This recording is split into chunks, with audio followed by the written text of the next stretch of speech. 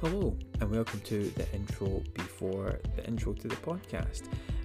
Just wanted to add this little section in just to let listeners know that there are sections of the podcast where the audio runs into one another, so it actually sounds like myself and Scott, aka Hellmonkey88, are talking over one another.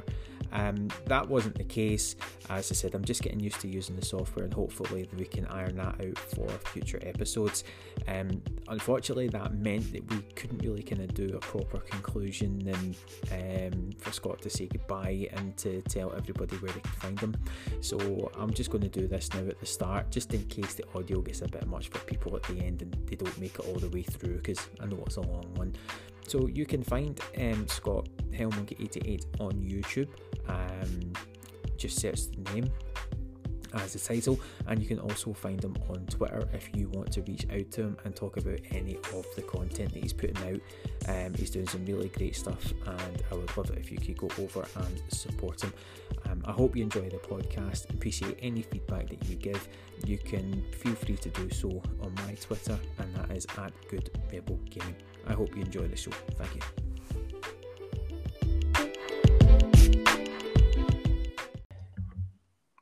Hello and welcome to the Good Rebel Radio podcast. I am your host, Andy Waring, and today I am joined by Scott Fagan, aka Hellmonkey88. How are you doing today, sir? Very well, thank you for having me. Appreciate it. And how's you?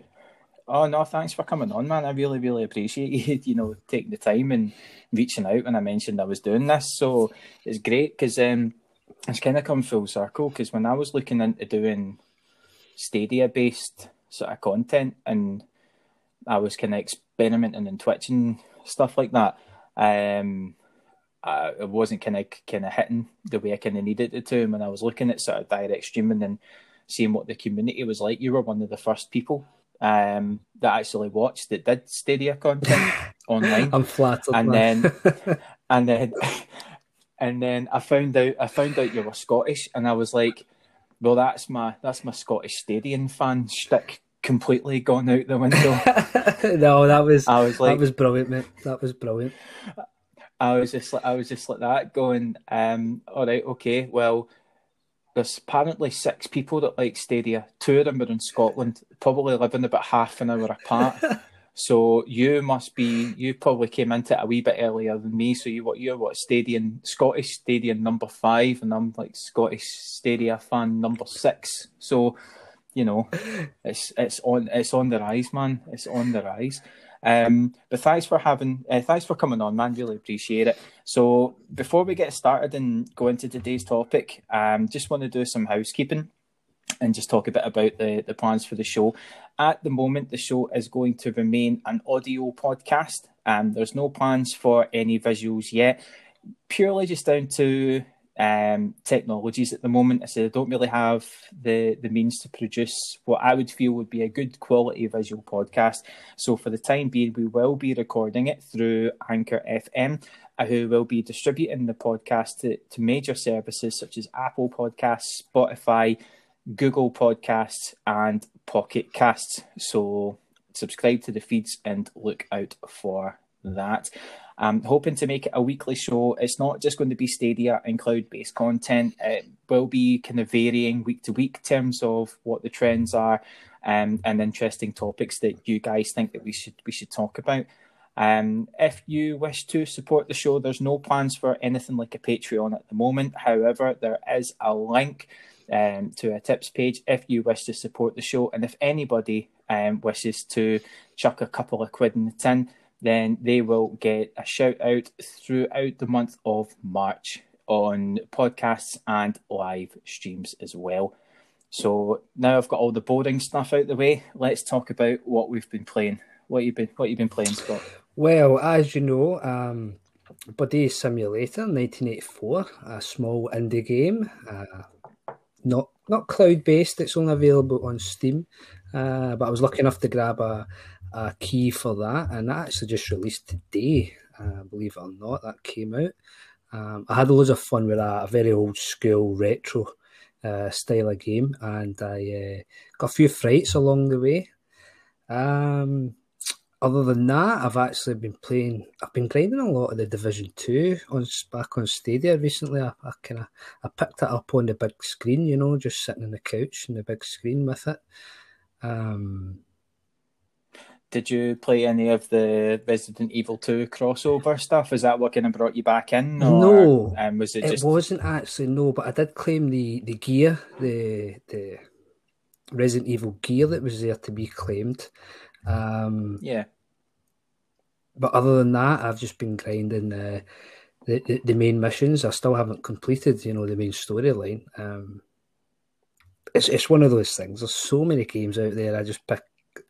I'll pick something else up and I'll grind that for a little while, and then I'll pick something else up and I'll grind that for a little while, and then I'll come back round to them again eventually. And that's what Stadia is good for. It's there. I can just jump in anytime. I don't have to move anything around, on the PC or that. Division 2 is probably one of the first games that I got on Stadia. But I did cheat a little. I did use my coupon, and it was on a sale, so I technically got the game last year for nothing. Aye, that's what it's there for, though. Aye, it's a really good. It's something that I need to go back to. It's a really good port. Like, I really do enjoy it. Yeah. And I do actually enjoy playing online. There is a video online of myself playing with Blake Stadia and Stadia Dad on YouTube. And it's like a Carry-On. I don't know if you've seen it, man, but it's like a Carry-On film. It's just an absolute disaster. But see, that's the thing, though. You guys jump on there, and it's not just about the gaming at times. It's the friendships that come with it and the enjoyment you get out of it. Yeah, well, we're definitely going to talk about that when we're talking about the topic of the show. But one of the things I wanted to touch on, just kind of going back to Buddy Simulator, yes. I watched the review video on YouTube, and I really, really enjoyed it. Oh, thank you. The game at times, just the way it kind of looked, I don't know if you've ever played it before, but it kind of gave me some like Undertale vibes. When it came to sort of parts of the gameplay, but I'm not a spooky game kind of guy. Like, see everyone's going ape for Little Nightmares 2, and I'm like that. I don't know. I don't know if this is for me. But I think for me, I've actually been playing quite a fair bit this week. I've been playing Hades on the Nintendo Switch. Yeah, you love that game, though. It looks great. It looks great. I love that game. I tell everybody that's either got a PC or a Nintendo Switch to buy that game and play it. It is just absolutely fantastic. The combat in it's fantastic. The story is great. It never gets boring. And the thing is, I've not hammered the game because I feel that if I was to go all the way through it and finish it, I'd be like, what's next? That's how I kind of feel. It's one of those ones. It's how I kind of feel about it. That's how much I really, really enjoy it, and I've not enjoyed the game like that in quite some time. I mean, that's really good to hear, because it won Game of the Year and a couple of different awards. That IGN that was the big one, yep. And generally speaking, I ain't one for playing the sort of big massive titles that everyone is interested in, but knowing the taste in games that you have and seeing your streams, look, it makes me want to go and get it. But as I said, and this is a gamer's life that revolves around, why should I get that game when I have so much else here? But then something will tickle my fancy and I'll jump right in and get it. Yeah, I mean, it's a never-ending cycle. It's a never-ending cycle. It's like the struggle is real. It's like first world problems. Do you know That's what I mean? exactly what it is. It's terrible, but it's exactly what it is. It's absolutely crazy, man. But it's a game that I really enjoy. I just don't want it to end. Actually, I've not seen the full Nintendo Direct, but I noticed that they are releasing a physical version of the game, and it comes with a code for the soundtrack. Ooh. And it comes with a wee booklet that's got like some of the art and stuff like that as well. Which got me thinking the old cogs were turning. It's rare that happens, but I was like, the soundtrack will be on Spotify, and I looked and I was like, that yeah, Dancer, it's in there. I was like, bingo. So I'm like, I've got some future listening, which I'm quite chuffed about. Brilliant. And in addition to playing Hades, I've been playing Red Dead Online, but I've been talking about that quite a lot. But the other thing I was kind of playing was last night was The Gardens Between. It's an indie game. It's on Stadia Pro. It's by a developer called Voxel Angels. And I streamed it as part of the Stadia Bass community network of streams that are currently ongoing at the moment. Have you caught any of that at all? Or? I watched. You know what? I think I watched last week's. I haven't watched any of this week's. As you know, we're on a different time zone, and I am in the process of catching up with everything. But I have watched people playing The Gardens Between before, and it's a really beautiful looking game, and it's a sort of puzzler, isn't it? It's a puzzle solving game. It kind of reminds me a little bit of, it's obviously the aesthetics kind of different, but kind of reminds me a little bit of Monument Valley. Okay. It's the mobile game. Just in terms of how you solve the puzzles, it's the mechanics of it are really simple, but it does make you think. And I really enjoyed it, and I think I'll save it for stream again. Yeah. So if anybody is kind of going, Andy, what are you talking about? What's the Stadia Bass Community Network? Well, we'll just do a kind of quick chat about that. What the Stadia Bass Community Network is a network of streamers who stream games on Google Stadia, and they stream Monday through to Friday. And it's streamers that are based all over the globe. So you've got the likes of myself in Scotland, you've got Codex Chronicles, Stadia Dad, Blake Stadia down in England. You've got a new joiner, Stefan from Germany. You've got Eli, who is from Iran. You've got everyone in the US, and your mama knows, and Spectre, who curated the idea of it. And it's basically just to kind of raise awareness of the platform, give people a chance to cut their teeth streaming, whether they want to use their OBS and all the fancy transitions and scenes and all sorts, or if it's just direct streaming, or you just want to jump on and just do an hour talk about it. I'll be honest, I was kind of like that, wondering how it would kind of go. But the more I kind of watched it, and the more I kind of seen how people were reacting and the vibes and stuff like that, kind of made me want to jump in and be a part of it. It's really positive, even amongst everything that's going on just now. It's probably one of the good things, because it's bringing people together. So if you are watching this, listening to this, and I know I'm not used to streaming, mate. I know. Online. You know what I mean? It's just like, if you are listening to this and you are interested, let me know, and I will get you in touch with either Anthony or Spectre and into the Discord. So feel free to message me on Twitter about that. But I said, apart from that, those have really been the only games that I've been playing at the moment. So without further ado, I think we kind of should get down to brass tacks and talk about today's topic, which is ironically Google Stadia, and where we think the platform should go from here. I know yourself, Scott, you're heavily invested in Stadia, and you know, like myself, kind of keep an eye on the news. What's your thoughts at the moment on this current state of play? Here we go. I'm sitting down. It's fine.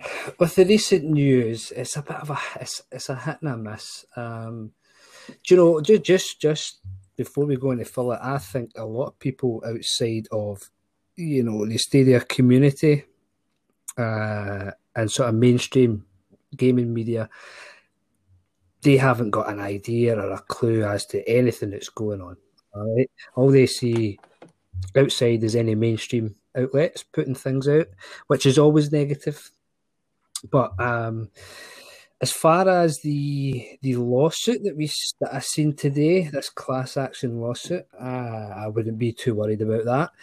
Over in America, people file class action lawsuits on a daily basis for the most ridiculous of things, and I really don't see that being a problem. Not that I am legally a legal expert or anything, but I just trying to think of the trends and them sort of things that happen all the time. It's only come to fruition, I think, today because of recent negative news regarding Stadia. That sort of pylon situation, they kick a man when he's down.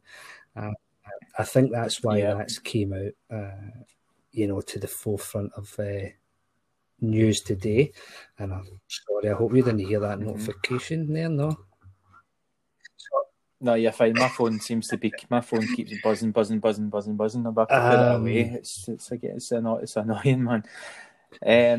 Yeah, I mean, I'm the same to you. So for anyone that's listening that doesn't really kind of understand or get what Google Stadia is, it's a cloud gaming platform that gives you the ability to play current gen games on a variety of hardware. So you can play it on your old laptop, you can play it on Android and iPads, you can even play it on your phone, or you've got the option to buy into the Chromecast Ultra controller and controller bundle called the Premier Edition.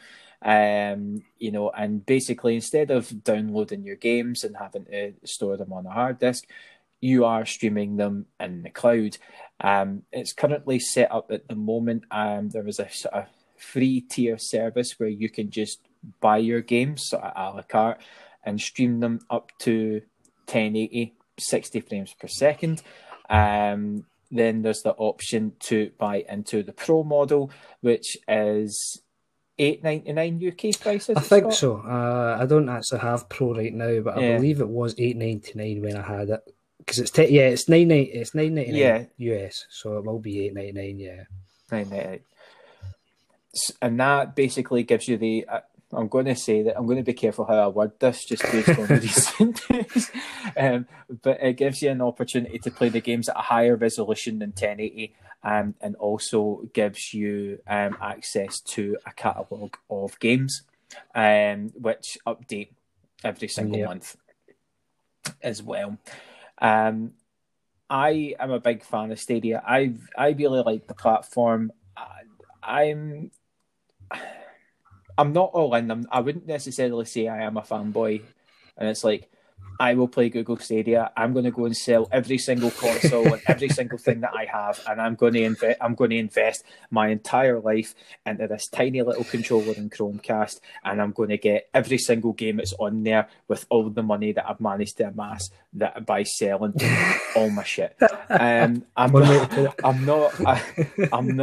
at that, but I was, I came into Stadia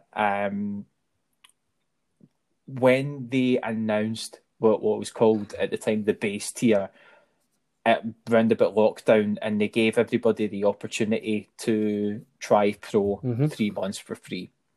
And the reason that I kind of probably jumped in at this point was because I really, really liked the idea of the tech. I thought that it was great, and if this was brilliantly executed, then I personally thought it would be massive.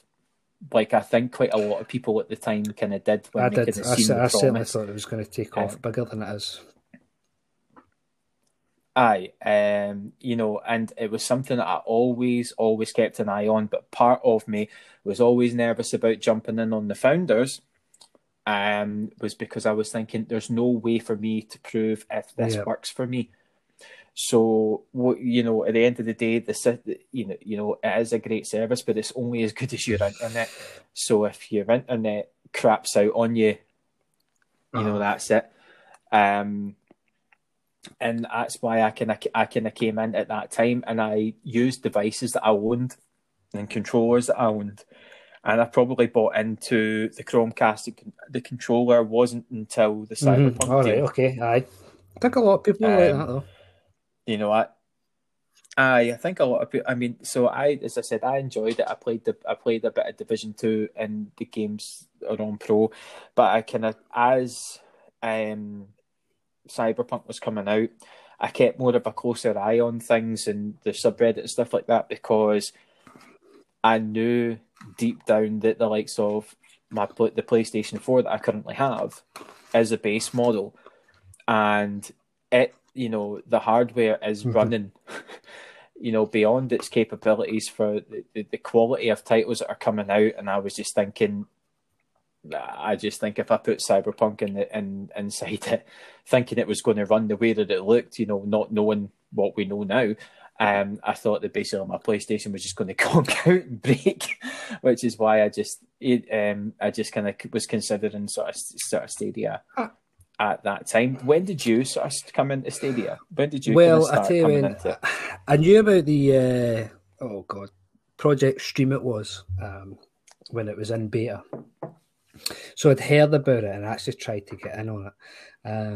But, you need to be somebody to get in on these things, and I was just a little nobody, which is completely fine. So I'd heard of it, and I really wanted to try it, new tech. And at the time when the founders and everything went out, I didn't get hold of one of them either, which I was disappointed in. That was partly the reason for me. Part of that reason was because I was working away from home at the time. So I comes back and I finally manages to pick up the Premier Edition, because I'm sitting without a gaming rig at this time, because not to go too dark, but a friend of mine's house got broken into in the summer of 2019, and his little brother, massive football fan, played for his local team. All he did was play FIFA. Anyway, they got away with his PlayStation and all that. So I gave him the Xbox that I had, and I had FIFA. So I was sitting there without a gaming rig. Knowing that Stadia was coming. I wasn't using it at the time. I was away, working away from home, so it was sitting there. I wasn't doing anything anyway. But I was really... So I'd heard about Stadia and Project Stream, and I really wanted to try it out. And I was there as soon as I could get it. I got it. And I'll tell you something. I first got it, I thought I regretted it. I thought I was going to regret it because I could not get a game to run. So I get on the Google Help, and they talked me through it, and they helped me optimize the setup. And after that happened, it worked like a dream. Mm-hmm. So it did. I was playing games at 1080 on the Chromecast with Sky's original internet, not fibre, the old copper cable internet, 25 down and like 5 up or something like that. And I was playing at 1080 on the Chromecast. Absolutely zero problems whatsoever. So from then on in, I was like, this is the absolute future. I was convinced that Google and Stadia was going to take off, forgetting that they had the Google name behind it, and realising past failures of Google were always going to come back to haunt anything that Stadia done wrong, which, it's easier now that we're here to say that, but at the time, it didn't even occur to me that it was a Google product.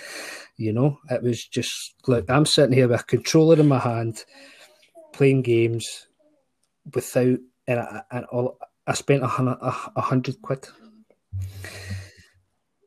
Plus the price. Well, in fact, no, not even the price of the game, because at the time when I got it, I got 3 months of Pro, so I had all the access to the Pro games, and they gave me Destiny for free as well. See, this was before it went free to play. And I'd played Destiny on the PlayStation. I hadn't played the second one on any console, but it was literally like just sitting playing a console. So it was. When everything was optimized, it was fine. And I tell you what, the optimization didn't take long either. It was like about 20 minutes, half an hour on the live chat with someone. You know, Aye. so, mate, I was hooked for there. I thought this was the best thing since sliced bread. And obviously, I've kind of, I came across yourself, as I said, you were one of the first sort of streamers that I saw on YouTube that was doing Stadia content. What made you decide that was what you kind of wanted to get into? And kind of what you, when I met at the time, I kind of met you, wanted to do that and do things like the Stadia racing community. It kind of all came from that. Do you know how I found the racing community? I was using Facebook at the time. I don't anymore, but I was on Facebook at the time, and I was in a couple of Stadia groups, and I was using that, to try and find some multiplayer because the player base just was not there, in the first 3 months. Mm-hmm. And it's still not exactly where you would like it to be right now. But so I used that, and someone put me onto the racing community and onto Discord. And I was like, my God, the last time I used Discord, I thought, oh God, I was just a young pup. And all your different messaging apps you used to have on your phone.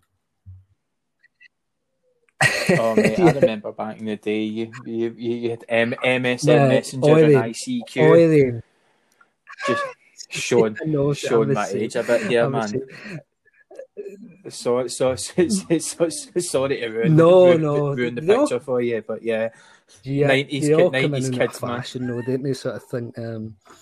So I jumps in there, right, and I gets into the Stadium Racing community, and I'm like, fuck me, this guy's just set this up all on his own, just to try and push a multiplayer experience, through the racing games that were available at the time, which was the Crew 2 and Grid. So just time went on, and then I became more comfortable in there, and I was messing around in a laptop I had, and I started just producing some highlights videos from the races and everything that we were doing, and I thought, right, I'll upload them, and I was showing on to the guys, and they thought it was great, and I just kind of grew through there, and I went out and I bought myself a decent laptop, and I just started dabbling into the live streaming, and I'm not gonna lie, I still get so nervous before I do it these days, but it doesn't really get any easier on your nerves, and everything just kind of has a natural path, and it just grew into me just falling right back into gaming, and see, to be honest, the situation in the world right now, as bad as it is, has helped me do that, because you're stuck in the house without much else going, Yeah, I mean, I know that we're going a bit off topic, and we will get to the topic of the show soon. But it is a really good point of conversation that lockdown really. It did have, for me personally, it kind of really did have an impact on me, and even I think kind of guess before that, because about, I say, 4 or 5 months, maybe a wee bit longer than that, before lockdown, I actually changed career. So I kind of was working in financial services, and then I changed to early years and childcare, where to do an apprenticeship, and I was the only, with the exception of like a male teacher who's in another part of the building, like in the area that the nursery I was working in, I was the only guy. So see when it came to conversations and stuff like that, and you're like, so what were you doing last night? I like that. Not much. Just like settling the kids when really you were like that. Oh yeah, I was trying out Google Stadia. I really like it. I'm not quite sure whether I want to commit to getting a Chromecast or a controller. What's your views? Yeah. Probably get a blank expression.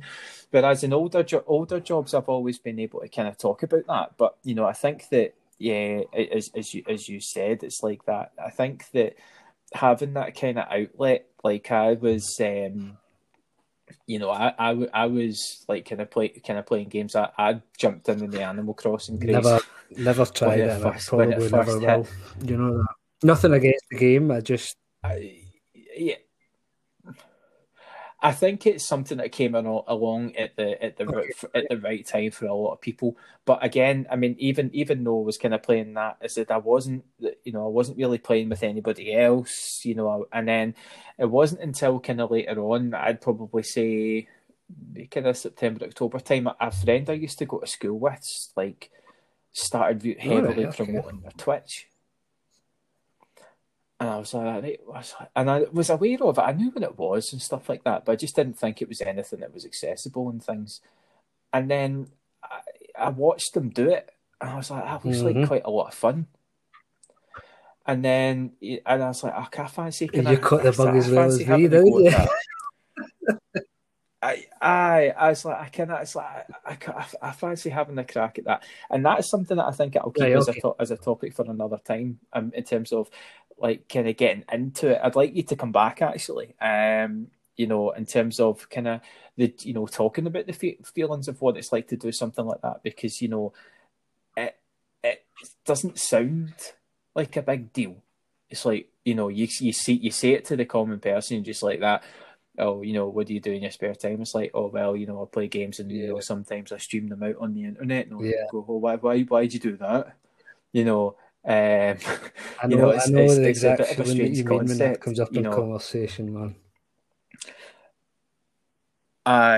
You kind of like I remember for a good while, like I waited till like everybody was asleep, asleep, and I would just kind of casually kind of set things up, and then get later and later, and I'm like that. No, I need to actually say that I maybe do this so that I can kind of get set up to kind of go live when people start going to bed. and that kind of thing. But it was kind of through that, and I again in terms of like the reason I'm kind of talking about this is kind of how it like kind of led me to the more community side of things. So it's like I started playing Stadia and I wanted to stream it because I felt that it was quite a good conversation piece to have on streams. I couldn't run it on Twitch with the stuff that I had. It was just lagging, and it didn't make it look good. And then direct streaming came along, and then it's snowballed from there. And I've been able to meet some, be in contact with some awesome people as a result of it. And I'm, and it was something, and even when I kind of told people about it, and they were like that, thinking, Stadia isn't our thing, but you should go do it, because they thought it was all going to blow up because they seen the Baldur's Gate and the Cyberpunk stuff, and they kind of thought, well, if that's what you want to go and that's what you want to go do, then go do it. And then that's when I kind of made the sort of transition, the transition over. But that's kind of how I'm kind of falling into the way of it, but. I mean, if we're going back to like say the last few weeks, it's like it's tough out there, kind of talking about it as a platform, even amongst like the community without annoying somebody. I mean, I know I hear your frustrations, and honestly, I know exactly how you feel. It's because you're like the Stadia community is an amazing community, and it absolutely is. But at the same time, it's like that when all this news drops, all of a sudden kind of, turns into something that you would maybe find on a PlayStation Reddit feed. I think do you know what I mean? The biggest problem is social media, and not the way you read something is not the way that the person wrote it. The way I read something, I could read something in a tone, and I think, oh, this guy's being a dick or an asshole or whatever. But the way that person's written it is not meaning it in that sense whatsoever. It's maybe just the wording. Not everyone can grammatically type everything out to suit absolutely everyone's thought process on social media. That has got a big, massive part to play. It's so much easier if to interpret someone's view speaking, I've got to say face to face, but a proper conversation so you can hear the tone of their voice and the way that they put forward certain words in their sentences. That's only the way you'll ever get a full understanding of what someone means. So try not to take the social media too seriously, but it's easy to get drawn in. Yeah, I mean it's quite easy, and I nearly did once, and then I kind of stepped back from it. But I find it really, really hard trying to translate Scottish into English so that people can actually read what I'm writing. So do you know what I mean? It's like See, the thing is, though, it's pretty tough. Do you know what I mean? where we're from, obviously where we're from Ayrshire. Like, see Aye. what you read that I type online is nothing like the way that we normally speak, and naturally we No. are quite aggressive in the way that we speak. So Yeah, how we yes, inflect so it's words and naturally quite announce words. aggressive. So try not to be aggressive. It just doesn't work. And social media, they don't go hand in hand, unfortunately. I know. Um, It's a tightrope, man. and I Honestly, tell it's you an what, by absolute the way, it's a just kind of drifting tightrope. off subject, but the best thing I ever did was limit my social media use just down to like one, so it's like Twitter, basically. That's it. I wouldn't call your messaging Yeah. services, a social media sort of thing. No, absolutely not. I mean, I use Twitter just to kind of promote stuff, and it's That's helped me connect with people and things like that, and see what's up and get some news. And in some ways it's good, in some ways it's bad. And I guess kind of talking about using that as a news feature probably leads quite nicely into the topic of the day, which is where do we think Google Stadia should go from here? I mean, we all know that at the turn of the year, things were they looking really dropped good for F1 Stadia. 2020 as a pro game in January. Aye, and then they had the buzz of Cyberpunk. They were getting so many folk coming in saying, I'm playing Cyberpunk in Stadia. It's amazing. They were loving it. The Reddit was sharing, everyone was sharing screenshots, going ape. They were like, right, this is great. What other games should I get? People were buying into it. The Reddit numbers were going up. And to be fair, we all know that the Reddit numbers are only really like a snapshot of who's truly kind of invested in play, because there's people out there. I mean, PlayStation has sold over 120 million PS4s. So the subreddit doesn't reflect the views of those 120 million people, but the numbers were showing that the interest in the platform and stuff was on the rise, and people were having conversations like, it'll be really fantastic when the SG&E, or Stadia Games and Entertainment, sorry for the people that don't know, release first party games. And I was super excited about it, and I actually wanted to do some content relating around predictions. And I'm going to come out and say this, that if I actually had done it, I would have looked a bit silly, because one of my predictions this year was for Stadia Games and Entertainment to tease a first-party game or give us an indication of a protagonist in a franchise. Hey, And listen, boy, would I look no. I stupid if think I'd have a put lot of that people out. were thinking along the same lines. So off the back of all the the good vibes that they came into the new year with. But you're sitting there, you're thinking as well in January, how can they make this, better? Because Cyberpunk, they messed up the development for the old gen PlayStations and Xboxes. They were up in arms. You needed to have a really high end PC rig to run this, and then QLock just came in and went beep boop beep. There's a Stadia version, and it's running. It's running great. The only problems was the developers bugs, And the game bugs, nothing to do with Stadia, etc. The games running as it it wasn't, should. yeah. So they come into the new year, and apart from F1 as well, so they dropped Ari in the Secret Seasons, which is like a $40-50 game on the Pro as well. And then everything always calms down, January, February time in the gaming world. That's just that Yeah. there's nothing new there. Well,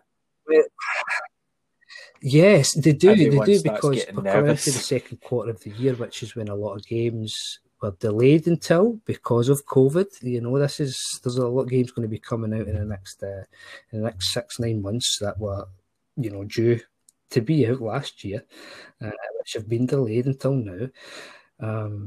But on the subject of the state of games and entertainment, I was thinking that exactly sort of along the same lines. I was thinking we were going to get an update on what they were, what type of something was going to happen this summer. They had the Connect the year before.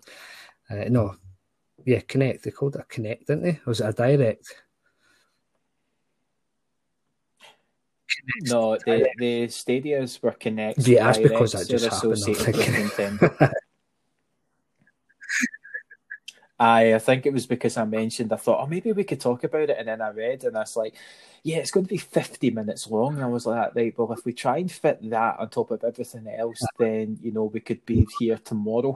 That was going to come much the same lines as you. So, do you know what? Do you know the thing personally for me? The thing that gets me with them shutting it down is the potential that you could see with the tech. That we know that the tech works, and then you had people like Jade Raymond, speaking about the type of game, the type of games that it could make with the tech, and then they shut it down, and you're thinking, why? Like, why? I know. I mean, it's selfish for me, I was really, because really I'm disappointed. That's on me. That's a selfish thing for me. I was disappointed because I wanted to see what they could do. See, I don't think it.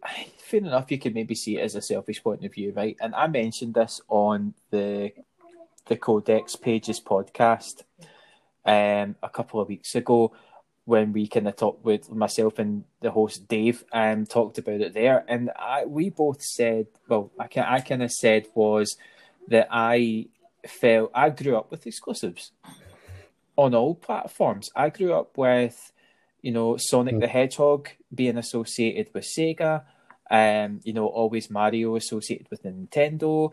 The Super Nintendo had exclusive games, like you had Street Fighter 2 Turbo back in those days, and you always used to argue with your mates about what was better, and really, you liked both because you had to pick a side, because you were that as well. It was a time when the game has always been one or the other sort of thing, hasn't it? Through the years, there's always been two sort of companies battling it out.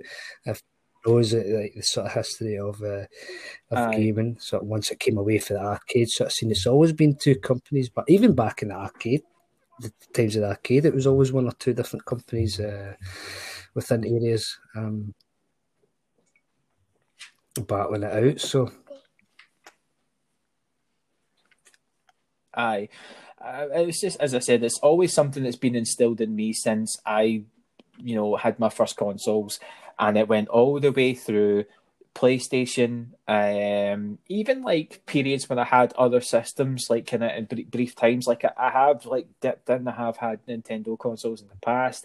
I currently have got a Switch, and there's games that I really want on there. And one of the things that I kind of said at the time, like, I got a Nintendo Switch because I really wanted to play Mario Kart. I can't play Mario Kart on any other platform. I got a PlayStation 4 because I really liked the Uncharted series, and I saw Uncharted 4, and that was enough for me to go, I'm back in. That kind of got me back in on the sort of, I guess it's the last generation now. These were things that appealed to me because it was kind of something that was you couldn't really get anywhere else, and that's what I was really kind of hoping that Stadia could show off. And at the end of the day, it's happened. I'm gutted it's happened. I'm not going to lie. I've made my points clear, and I know people have said, "Oh no, you can't miss what you haven't had." But technically, I have had it because I've had it on other. I've been fortunate enough. I can't get down with this. You can't miss what you didn't have sort of scenario, because one of the reasons that I bought into the platform in the beginning was the lure of exclusive first-party cloud gaming. Now, understanding I don't fully understand the tech, but understand what the tech of cloud gaming is capable of. And especially Google, because their tech is, world leading in the cloud sort of, well, not world leading, but one of the world leading cloud business infrastructures. So you see that and you buy into it, and then they take that away. They take that away from you. But the thing that the worst thing about that is they leave it hanging now. As to exactly what direction they're going. We read that statement, oh, we're going to try and partners. What about your consumers? That's what I think, and I think that I think that the kind of the point of what we're kind of leading to, I think would be quite a nice kind of conclusion that we can kind of discuss at the end. But the things that kind of got me about the SG&E the most was just the kind of the aftermath and the articles that came out of it after. And one of the reasons why they kind of shut it down was because they were getting nervous about the moves that Microsoft were making and the acquisitions of Bethesda. Now, I'm sorry, fair enough, right? Bethesda make great titles. I know that. I'm not disputing that. I don't particularly played a lot of them in my time, but I know enough about them to respect them and respect the quality that is out there. But Microsoft bought other first-party studios as well that are equally just as good. They bought Bethesda. Yeah.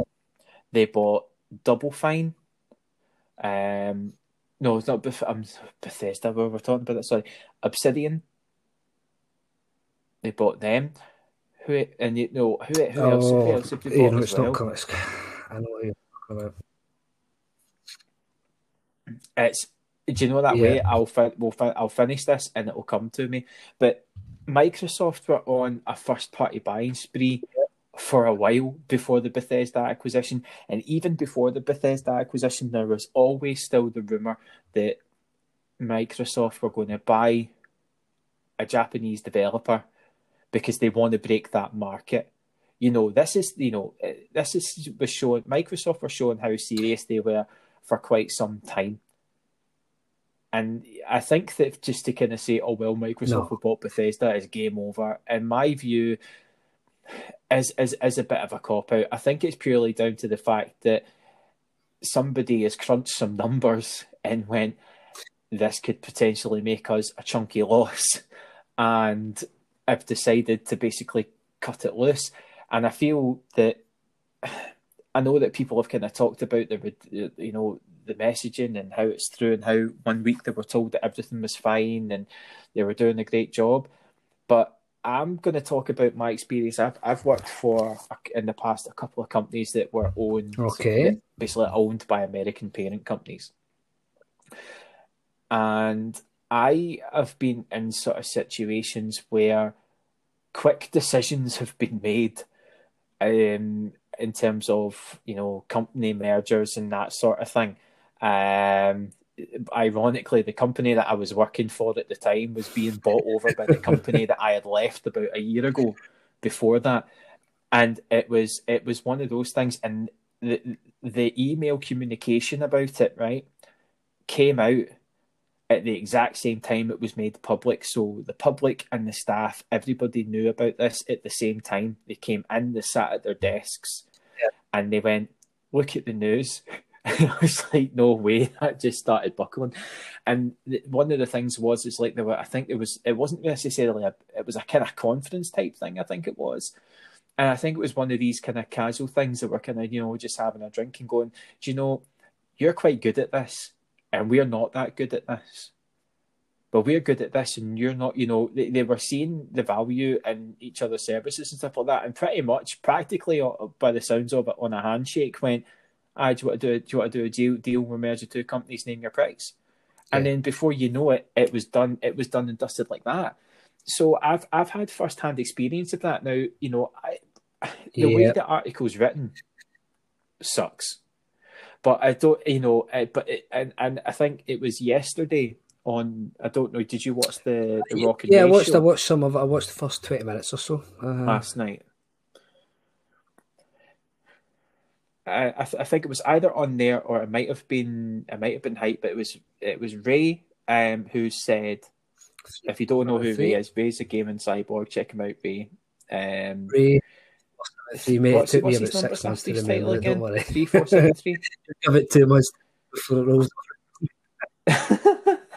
Yeah, check him out. He's practically a pillar of the community. He knows what he's talking about, and he was talking about experiences from a corporate perspective as well. Do you know what I mean? Like, it's not. Aye, so it's not a. Yeah, I can understand where people are looking from it. They're looking at it from an employee perspective, but I'm looking at it from working with a corporate company, and a company that in their field were huge, that kind of rocked the boat and did this. So it's not uncommon. I think the crappy thing about it is that at the time the messaging, apparently they knew that they were going to cut everything loose, which isn't great. That's business. That's never going to change. But this is the thing. Put yourself in the hierarchy's position there. Are you going to tell 150 people on Monday that you're going to walk through the door next Monday and tell them that they don't have a job? Or are you just going to keep things as business as usual until the time comes to tell them? Because you know exactly what's going to happen. The tools are going to go down. There's still things to do in that time period, and you can bet your bottom dollar that the guys above the person, i.e. Mr. Phil Harrison, that had to deliver that news, the guys above him, here they've been told under no certain circumstances did they get told the news until they say so. That's business. That's what happens.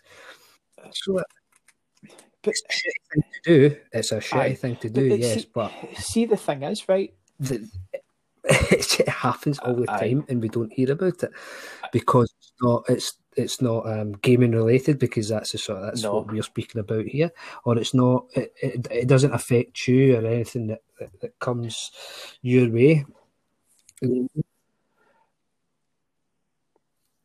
And I think as well, it's like Phil Harrison's track record of the last sort of 2 console generations easy target has made it easy to make him a scapegoat. It is an easy target, and I probably sat there and kind of thought,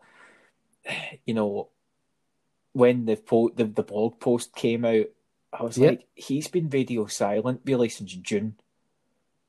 Like, I think I mean, if anybody can tell me otherwise, feel free to tweet and let me know.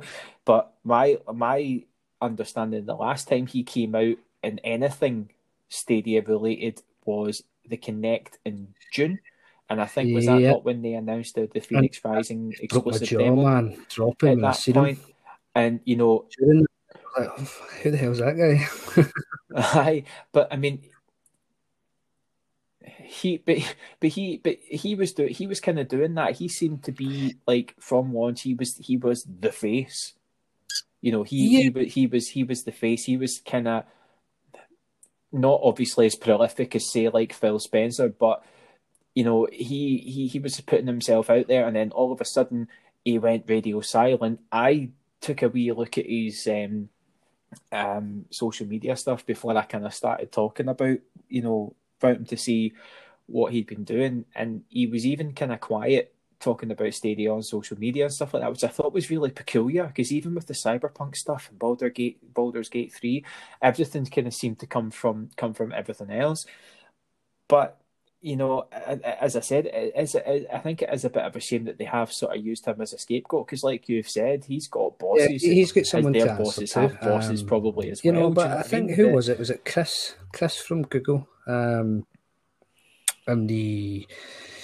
on one of the blog posts referred to him as the fearless leader at one point, and it's pretty well documented. Listen, I wouldn't worry about people like Phil Harrison not being on social media much, because I'll tell you something right now, if you and I was in his position and the job that he's got, I wouldn't be on Twitter or social media either. I suppose I think it's just because they were generating that buzz, and anything that was Stadia related, he was kind of retweeting and kind of being out there as the I think face, and one of then the all of a best sudden things you that he kind of did was seen just stay away it from that, wasn't kind of because happening, he and there does wasn't. just bring in, nothing against him, but from past and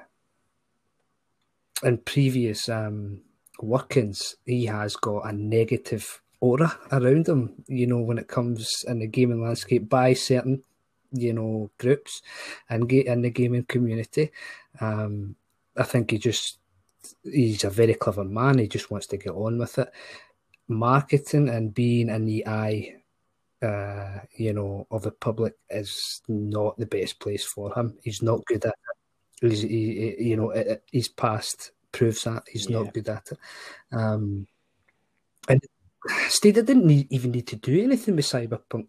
But really, the fact that it worked was the deciding factor, and all that. mm-hmm. I think, Yeah, because that brought a lot of positive press. And I'm talking about like press. That's something that I think everybody out with the community sees. So they see, I mean, I think, was it Gamer Tag Radio? I don't think they focus on Stadia content. Did a reaction podcast to this news, about the close of the studio. It was kind of big news for people to report, but it was to report on the shortcomings of the platform, and that's kind of been the focus. But in amongst all that, I mean, kind of if we're going through like a timeline of events, if you're looking at sort of the peaks and troughs, like you've said, there was a good start in terms of pro games. There was the SG&E stuff that was a bit of a bummer, but then and amongst all this, which nobody other than really kind of like Twitter and people who create content about Stadia are picking up on, there was the massive backing of Sky Climbers. Dude, I've been So in the did you- live did streams you- on Twitch you asking loads of see any of that? questions. I did just a small amount, Have you backed a small it? amount of money, and I tell you why I backed it. Not because I wanted to see it on Stadia or anything like that. I come across it just randomly on Twitter, Sky Climbers, and straight away the name's appealing to me. I'm like, okay, what's this? Mm-hmm. Jumped onto the Kickstarter page, jumped into the Discord, Yeah. start going through all the information, and I begin to see what this game is. What the guys are trying to do with this game. And dude, I'm thinking here, right, so we're going to be able to tame Sentius, and the Sentius are like the animals, sort of thing. So I'm thinking this is taking me back to the days of catching Pokemon, and that was when Pokemon hit when we were kids. It was huge, man. It was huge. Okay. Yeah. Oh no, I That was was right a in there. franchise that I passed did me it. by, Every actually, Pokemon. penny of my pocket money used to go on Pokemon cards, and I do not have one to show for it these days. Right now, honestly. The game looks this Sky Climbers is. I mean, I'm zoned in this. I want to know everything. Okay, so there's different dynasties, there's different classes. I'm like, okay, it's running on an engine which just infinitely generates the world. I'm like, fucking hell, this is good. But then it starts picking up speed because one person has retweeted it and another person has retweeted it. And then you know what it's like on Twitter with the Stadia, the Team Stadia. Mm-hmm. When you get behind something, it can be really, really forward thinking. They get behind it. Aye, those six people, man, they must be. I'd love to see this game on Google Stadia. I'd love to see this game on Google Stadia, which is perfectly reasonable. But I tell you what, I would not like to be the person manning that. Yeah, as a Scotsman, I don't have patience for that. Social but media. It's good in that way. It's good. Yeah. But but this is the thing, right? I don't know if you've seen the recent tweet that went out. 10 days ago or something like that. When did the Kickstarter start off? Was it last week? Yep. About 10 days ago. $150,000. 3,000 backers.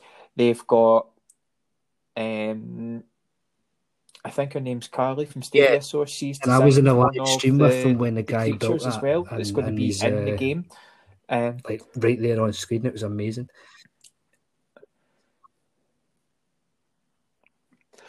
I mean, I'll be honest, right? I haven't backed it yet, but I think that it's something that kind of looks interesting. But the aesthetic always reminds me of Breath of the Wild on the Switch, and I think that's probably something that would maybe kind of appeal to people who, as I said, don't own or play a Switch. And I think I've got a bit of a block because I tried to get into Breath of the Wild because everyone says it's a masterpiece of a game. But the combat drove me nuts. There was just something about the combat that I just couldn't get into, and part of me was kind of worried. It's like, if I was, am I going to be kind of faced with the same? Everyone's really, really hyped for this. If I buy into the hype and everyone's into it and knows how to play it and knows the mechanics, and I'm sitting there struggling with it, I'm like, am I going to enjoy it? So that's why I'm a bit hands off. The thing that I always look for as well. Depending where I'm going to buy the game, I want to know what the returns policy is straight away. So, like, on Stadia, as long as I haven't played the game for any longer than 2 hours, I can return it. And I can usually tell if I'm going to like a game within the first 20 minutes, an hour. It's just me personally. So my mind's usually made up long before that sort of the time period runs out. You can always return the game. It's only going to wait a couple of days. Mm-hmm. So if you can part with the money and you can't afford to wait for it to come back if you don't like it, that option is always there. But always make sure you read the terms and conditions of the returns policy and make sure you're good with them before it. But listen, I've returned games through Steam and Stadia, and both of them have been under 2 hours, and it's been returned perfectly fine. So use that to your advantage to try games. It's very fine. I think I will, because I mean I do like how it looks and I like it, and I understand it's a city building action RPG, so it's I think it's kind of get vibes of, well, I know it's obviously a different kind of lore and characters and stuff like that, but it's kind of giving me kind of Valheim vibes. I don't know if you know much about that. Every time I log into Steam, man, it's so and so is playing Valheim, so and so is playing Valheim, so and so is playing Valheim. I'm like, my God, man. Oh, 2 million people so far have bought the game, and it broke records for highest concurrent players. I think it was reported by IGN at the beginning of the week. 350,000 people, isn't it, playing this game at the same time. And the thing is, it's insane. But I mean, obviously, I know a lot of people are playing this locally. I don't think it's quite taxing to run, but this is where this is kind of brings me on nicely to talking about like kind of Stadia's competitors in the top, or like the topic of tonight, because I know it's on GeForce Now. It's I mean, and that I mean, that's the thing. It's like that in it. I know that people in the community have kind of mentioned it before, but it's like that game was just kind of created a buzz out of nowhere, and people who are into cloud gaming can get access to that on, that for me is, I think, something that Stadia's kind of missing. They need to try and get on that kind of. Oh, because not on every single hype train, but try and get there at the start. That's going to take off. Who knows? They could have took the game to them and asked them to put it onto the platform. We never know. I suppose. But here's the thing as well: is it's easier. It's easier for developers to have their games on the likes of GeForce Now and xCloud than it is to have them on Google. Basically because they have to start from scratch sort of thing and build the game up for the Stadia hardware, whereas like I know for instance xCloud, Microsoft send the developer, see when a developer's making a game for Microsoft for the Xbox, Microsoft send them out some code and they integrate that code into the game so that when they send it to them they can put it straight out to xCloud, and it allows for touchscreen controls and allows. But the thing is with that though is it's limited in terms of it's it's limited to 720 right now.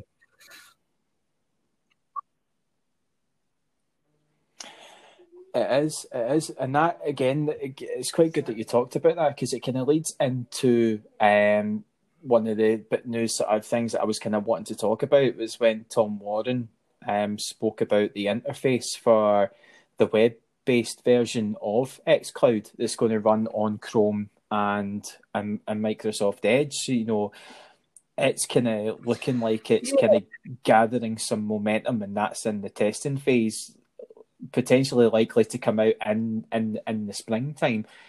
I mean, what do you? In your opinion, what do you think the landscape's going to look like when that comes out? And then, in addition to that, there's been rumblings of Luna launching in the UK in March. Now, I could be wrong, and knowing me, by the time this goes out, there'll be something that comes out saying it's going to be later down the line. But I know that somebody had mentioned in March, and I know that Luna are up in the ante in terms of their promotion because they're actually sponsoring Twitch streamers, and they're also doing little social media bits and pieces with people in the UK, believe it or not, that I've kind of seen as well. So they're obviously seeing it as a bit of a hype. They're building a bit of a hype for it, so I think something's coming soon. Listen, I think Luna was always going to eventually come over here at some time this year because to wait any longer, I think would have been, a bit ridiculous. In terms of xCloud, look, from what I understand, it's fairly easy for developers to bring their games onto xCloud. Well, it's easy for Microsoft to have them, both as a digital download and in the cloud. Listen, Xbox has, God, it's massive, So when this eventually comes to browser and it becomes accessible by a lot more people, through Game Pass, and with the titles and the games that they have, content is king. With the titles and the games that they have, it could possibly just take off and change the landscape. But the thing is, here as well. Oh God, I've completely forgot what I was going to say. Well, the resolution. You're fine, man. I mean, we've been talking for a long time. Be like, a lot of people say it doesn't matter, but it does to console and hardware users. Your resolution and your frames, they matter. That's why they spend the money on the hardware, because they want, they want that full capability available to them.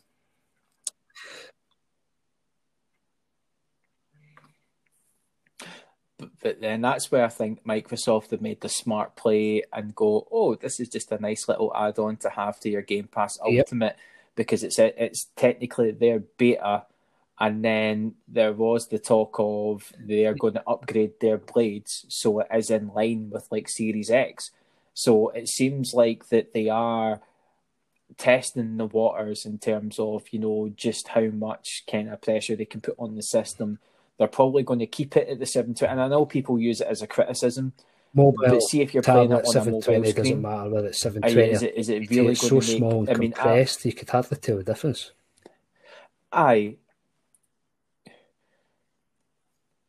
You can. You unless you're looking at something more along the lines of like pro model tablets and higher end phones. Which actually, ironically, talking about that.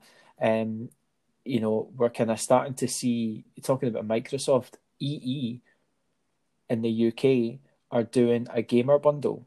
So if you get the Galaxy S21 with certain tariffs, you can get access, you'll get a free Razer Kishi, and you get Game Pass free for a year. Do you know what I mean? It's like this is what's kind of making me think. It's like, where do we see Google going from here? Because competitors are making moves, and fair enough, people might say the tech might not be there, but they're getting into position. So see, when that tech does get there, it's full steam ahead. And Sony are slowly behind them, because there was the rumor of the patent for the Wi-Fi controller similar to the Stadia controller. I wouldn't be surprised once the PlayStation 5 sales settle and get into a position and they're kind of hitting the targets that they want, that they'll start progressing onto cloud, because I think that they're going to try and squeeze as much as they can out of their hardware whilst they've got the momentum with the PS4. Microsoft and then maybe embrace the cloud a little bit. It's going to be a slow rollout, because they are dependent upon hardware sales right now. They can't produce them fast enough to make the sales under the current climate. But on the subject, see, just quickly, actually, this is something I'll ask you if you even knew that this was happening. When you mentioned EE and the Razer Kishi and Game Pass, now I knew that was happening just from watching adverts and the limited amount of time I watch TV or seeing ads online. I knew that was happening. But let me ask you, did you know that when the Google Pixel phones, so you had the 5G and the Google Pixel 5G, and was it the 4A was the little brother version? Did you know that they were giving away 3 months of Stadia Pro with that? Yeah.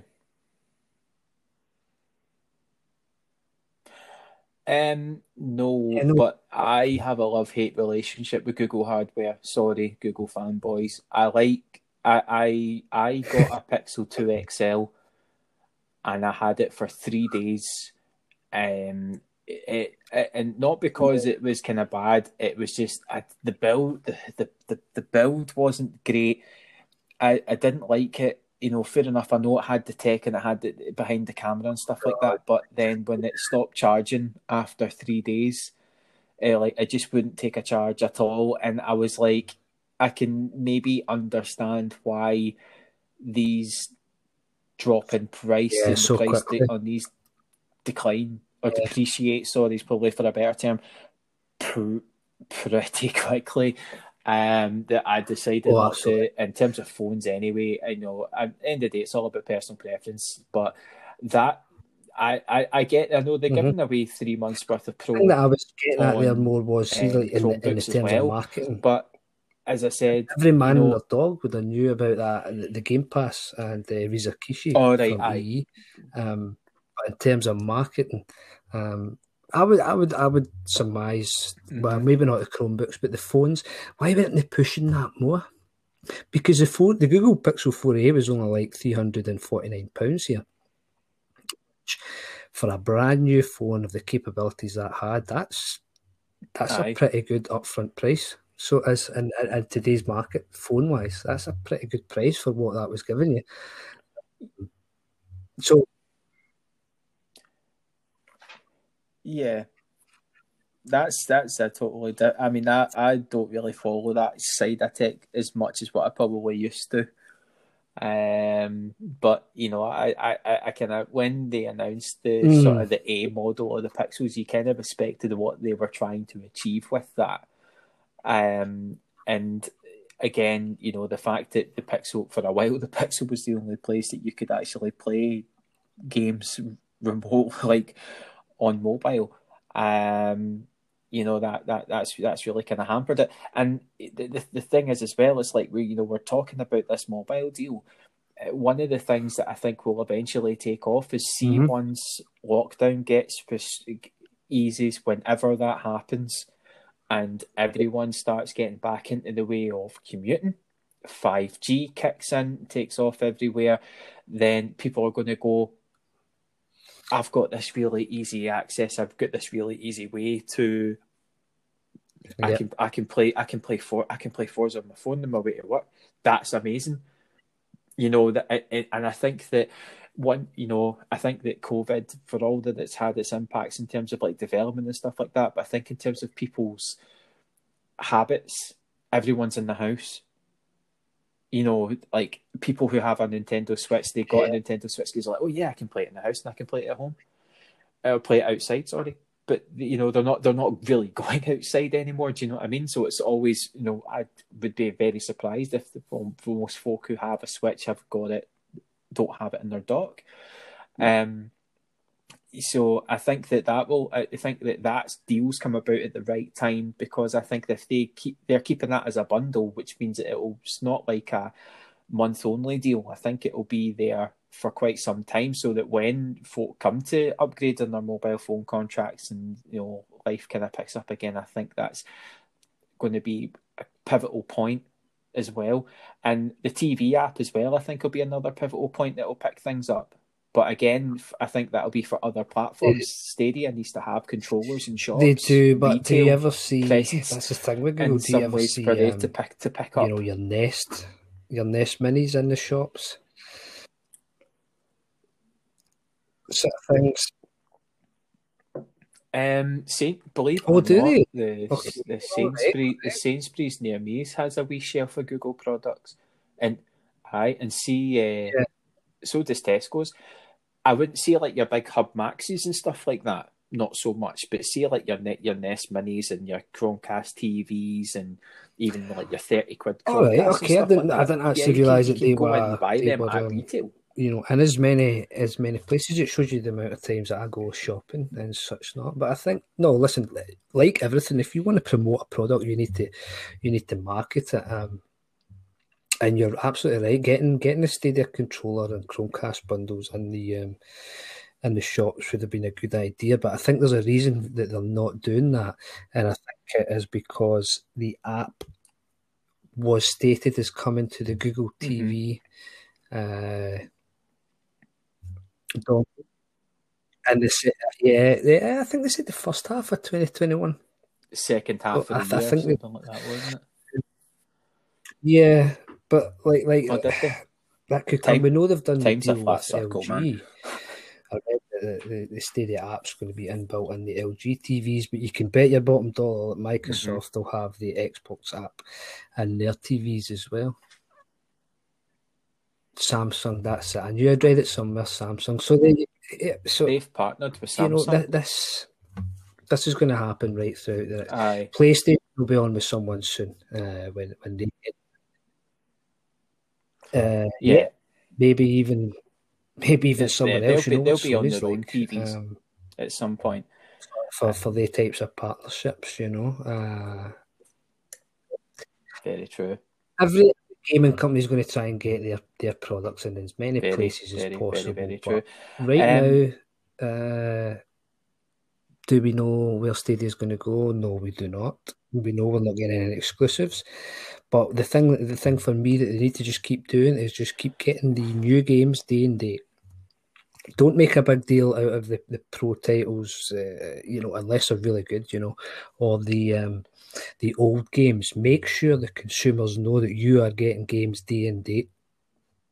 That's the only way that through time that they will build up, you know, a solid sort of base foundation.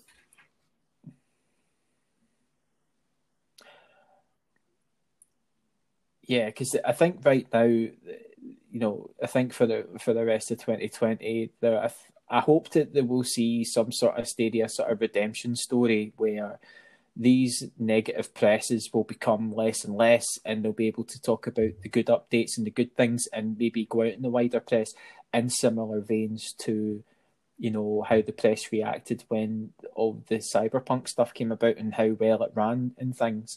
Because another thing that people haven't really kind of touched on probably in the wider media that the community are excited about is Outriders is coming day and date, and it's also got the Stadia exclusive feature of Stream Connect, which I know a lot of people who play like Ghost Recon Division 2 you know, really value that feature, you know, for like your kind of your more hardened gamers. I just like to run around like an idiot and just shoot whatever's in front of me. But you know, as I said, there's that positive there. There's that feature that's there, but that's just going to be overshadowed by everything else. And I think that I kind of hope that what we will eventually see is something that's, you know, the first was kind of thinking, right, they need to do something, they need to do something, they need to come out and say something, they need to do something. And then the more I thought about it, I kind of started thinking about other sort of media outlets' views of, say, games that have had really, really rocky launches. Yes, I do. So, like, for example, No Man's Sky. Do you remember No Man's Sky when it first came out? I really, really wanted to buy it. I was actually quite close to pulling the trigger on it, and then everybody said it wasn't fulfilling the promise that Sean Murray and Hello Games originally kind of put out to everybody. But you know, that game's coming on leaps and bounds in terms of content updates, and they actually did the smart thing and they kept quiet. And they just basically let the work that they were doing speak for itself, and they gradually rebuilt the trust of the community. Now, don't get me wrong, there is a trust of the community is there. I'd say in terms of the people that we see online, I think it's still there in the most part. There is the naysayers and things like that. And, you know, I look at the platform still in a positive light because I enjoy using it and I enjoy playing with the people that I play with. But you know, you can't. I really do kind of hope that, you know, it's like yourself, we do start seeing games day and date, and you know, I think that I think that we need to kind of start seeing, you know, they are getting some indie titles and things like that, but I think they need to be getting kind of more. I know what you mean. Like prolific. You want to grab titles. these ones that take off, like your Valheim, but I mean, like. But even then, like I haven't watched the whole direct, but Fall Guys get announced for the Switch, and then a day later it get announced for Xbox. It's coming in summer 2021, and then soon enough, the plan is it's going to be crossplay. Now, I've secretly hoping that Fall Guys would come to Stadia with crowdplay, because I think that would be absolutely amazing. And if it had crossplay, it would give it enough legs to potentially build some momentum, and if it had an exclusive feature. And part of me was also thinking that could be a possibility, because Devolver Digital have been supporting the platform with their various different published games that they've been doing. There's that. The Outer Wilds, again, critically acclaimed game from 2019, which has been on Xbox Game Pass. It's on the PlayStation. It's been on Steam. You know, it was one of those games that like people were really, really, really into, and I held off on it because apparently people said it didn't run that well on the PlayStation 4. It's more better played on like a PC. That I was kind of holding off on that to see where that went. And even games like Hades. I mean, I know that at the moment Hades is only available on the Nintendo Switch and the PC. It's not that big a game like either, is it? In terms of this, if you were to do that, even with like say touch controls. Well, it's not massive. It is quite a long game, but you know, it's not huge. And I think that if these titles were kind of launching alongside the consoles that were kind of catching up, because I know that a lot of indies are making more money signing short term, they might make more money. You know, to be on they need to keep producing the same on Game Pass, producing the same sort of popular games for that to be a. You know, well, yeah,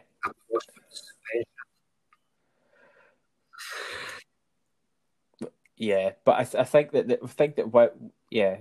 kind of I might have not got the point.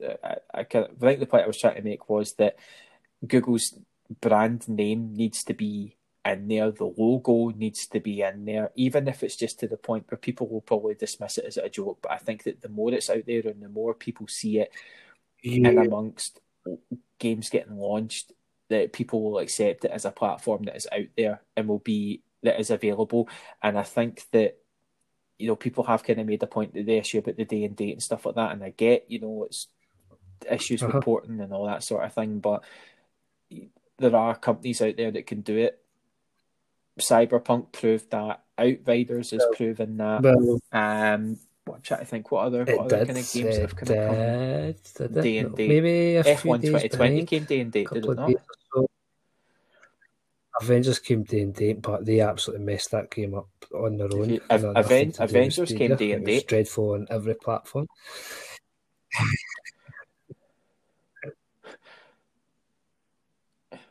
Yeah, I need to watch what I say here, because I know that there's certain folk in the community that absolutely love that game.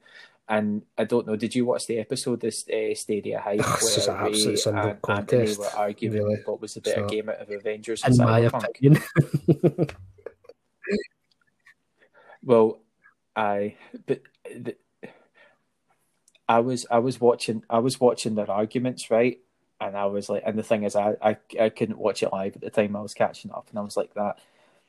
Everyone was talking about Cyberpunk's filled with bugs, and I'm like that. I said, somebody's got to come out and say about the patch update that had 1,000 bug fixes for Avengers, and they actually, and the Crystal Dynamics actually came out and said, we have fixed 1,000 bugs, and it's like, mate, you've released the game to the mass market. Right. Shouldn't be wearing that as a badge of honour? Do you know what I mean? It was absolutely crazy. But I know, obviously, you're kind of quite sort of kind of pushed for time, kind of looking at the clocks. I think that probably now would be a good time to kind of bring it to sort of a conclusion. So, for you as a consumer, what would you like to see? What would you like to see happen in the next year, in the next sort of 10 to 12 months? I think the best thing they can do right now is that short term, like no news is good news sort of thing. Just a bit. Look, SG&E's closed. That's the way it is. Bring the games. Bring games day and date. Bring a good range of games for a good range of consumers. It's going to make them turn and think, I can play that there. Click play, really easy, convenient, brilliant. When you're bringing the games, I think this is possibly the time we'll start to see what they've been working on with the developers in the past year or two for the 100-odd games that are coming this year. And that's minimum right now. Mm-hmm. There's probably going to be more. Let's start to see them bringing these games in with the features that Stadia can offer. With your crowd choices and your crowd plays and your stream connects. And all that, to try and give themselves an edge over the cloud competition,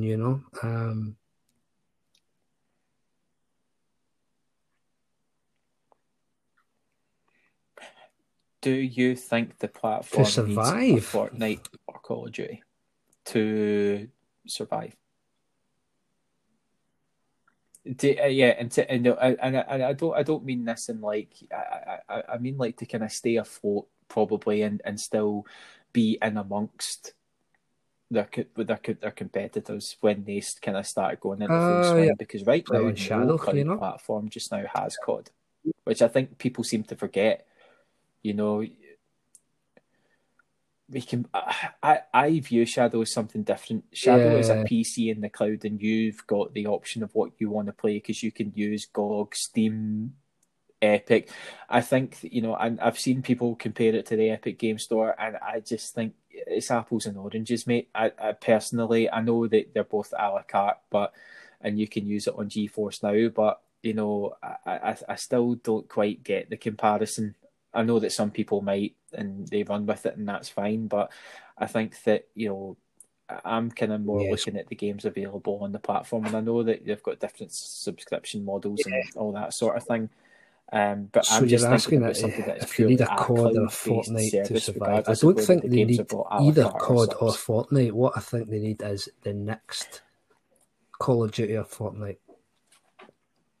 If you know what I mean, like how long's Fortnite been around now? And people are still buying Call of Duty, and that game is absolute trash. By the way, it's absolute trash. Yeah, they literally, it's like FIFA, in the terms of it's the fucking same thing. It's a copy and paste job every single year, and people still play.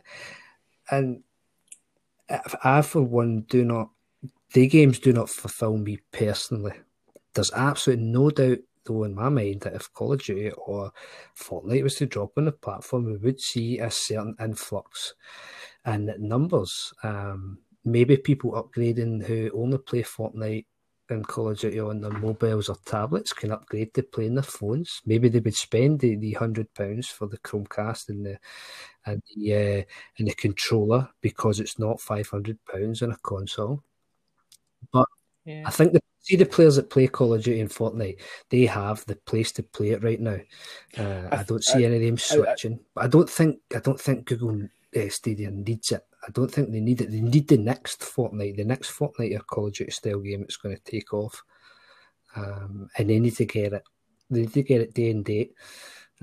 So if they're speaking about a game that's on Steam, right? This new looter shooter or whatnot, if they're talking about it on Steam, etc. Oh, this game's brilliant. People might then turn around and go, "Oh, my disk space. Let me just try it. Let me try it on Stadia because I could try it, and if I don't like it within 2 hours, I can get my money back, and it doesn't cost you anything to start into the game, to start into the platform,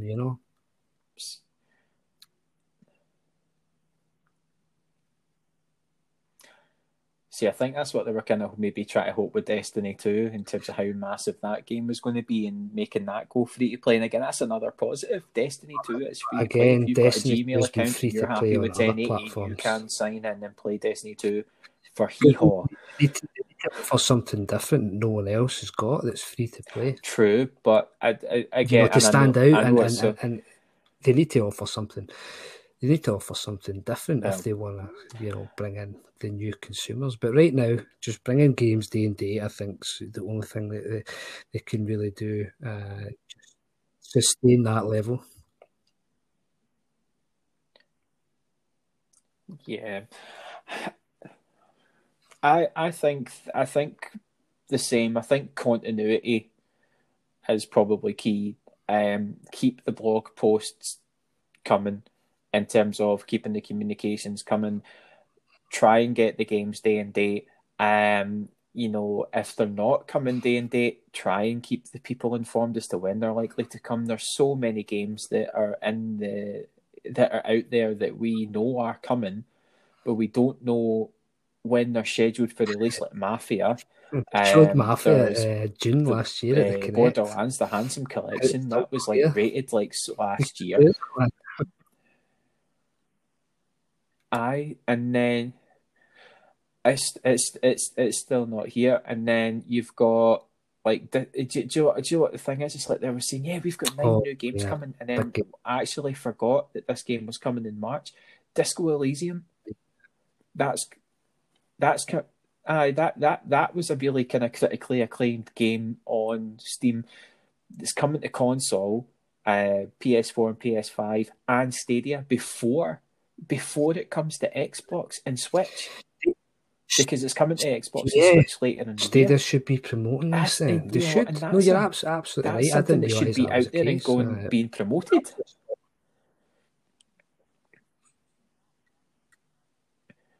Because I talk to people in the community. It's like, what games are you excited for? And they're kind of referring to the recent blog post, which in my opinion I felt was pretty decent. But and I do quite like the look of maybe jumping into Judgment. But it wasn't until I kind of realised, I went, there's a whole host of things like Disco Elysium's coming, and I was really, really keen to get that. Hopefully if I get some birthday money next month, we'll see. Might treat myself. But yeah, I'm with you. I think that they just need to be careful. I think we need to be careful with our messaging. Just get more games out there. I'm hoping that it's the right games that are out there. Do they keep the Stadia brand? Who knows? Do they roll it into YouTube or whatever to try and kind of repackage it? Who knows? But as long as it survives in some way, shape or form, because we know the tech works.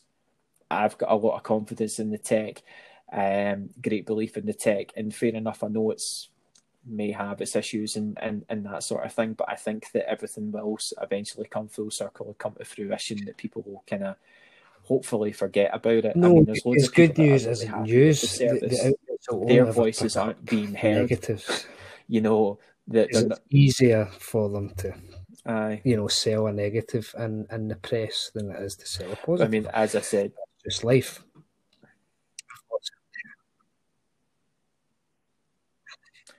Yes. Well, I'm hoping that we haven't sold a negative this evening. I don't think we have. I think it's been a pretty balanced chat about how we feel. You know, we obviously are kind of invested in the platform and passionate about the platform, that we've spent our own personal time to talk about it and promote it and stream it in other ways as well. You know, we are invested. You're part of the racing community. I'm part of the Stadia Bash Community Network as well. Just started yesterday. You know, I am in this for the long haul. As I said, there are kind of periods where it is an emotional roller coaster, like I said. Hello and welcome to the Good Rebel Radio podcast. I am your host Andy Waring, and today I will be flying solo. Yes, that's right, it's just little old me today, I'm afraid. Today we're going to be talking about some of the recent news in relation to Google Stadia, talking about the Bloomberg article from Jason Schreier, as well as the recently published article from Video Games Chronicles. But before we dive into today's topic, just some housekeeping to go over. The podcast will remain an audio-only podcast and will be available on Apple, Spotify and Google Podcasts. Still no plans for a Patreon. However, if you wish to support and chuck in a couple of quid in the tin, there is a link in the description, which if you wish to support would be greatly appreciated. And anyone who does show any support will receive a shout out on future episodes of the podcast, as well as streams throughout the month of March. As always, everybody's support is really appreciated. Last week's episode received 23 listens and it really does mean the world to me. Hopefully this week we'll be able to get even better and hopefully grow the podcast week to week. So thanks very much for taking the time out of your day to listen to the content, and I hope to improve it and I hope you're really enjoying it, so thanks for that.